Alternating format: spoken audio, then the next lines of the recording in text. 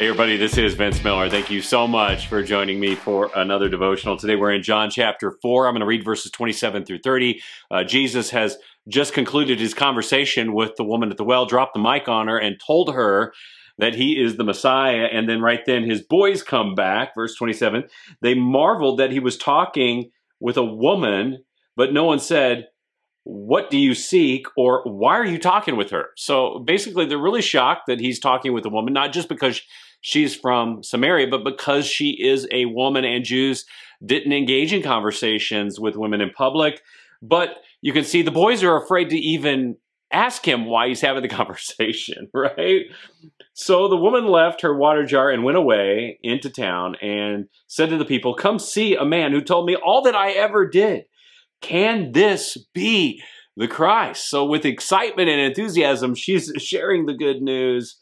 And they went out of town and were coming to him, that is Jesus. So the town all heads out to meet him. So I've said this a few times before, but there are so many moments that the stories of the Bible, they kind of make me laugh. And this is another one. And what I find funny about this one is Jesus is thirsty. And he still hasn't gotten a drink. Did you notice that? The God of the universe is sitting right here by a well. He is thirsty, and the woman, as far as we know, still hasn't served him any water from the well.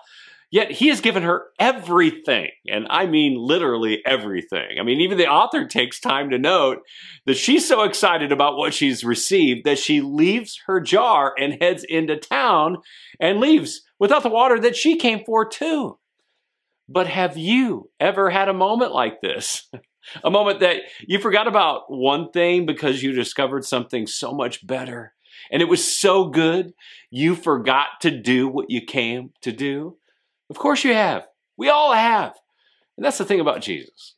His gospel is so good that meeting basic human needs through the social gospel and social deeds is merely a means to a better end. Our good deeds might even be forgotten. This is because our social good deeds tend to draw attention only to ourselves if we don't tell people why we do them. And the why of the gospel is so compelling.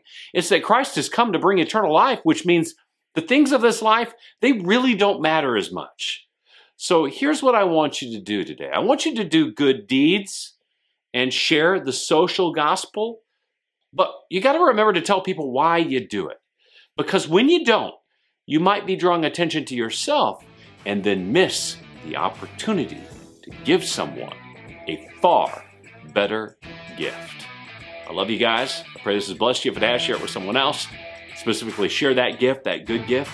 And I'll see you right back here again tomorrow.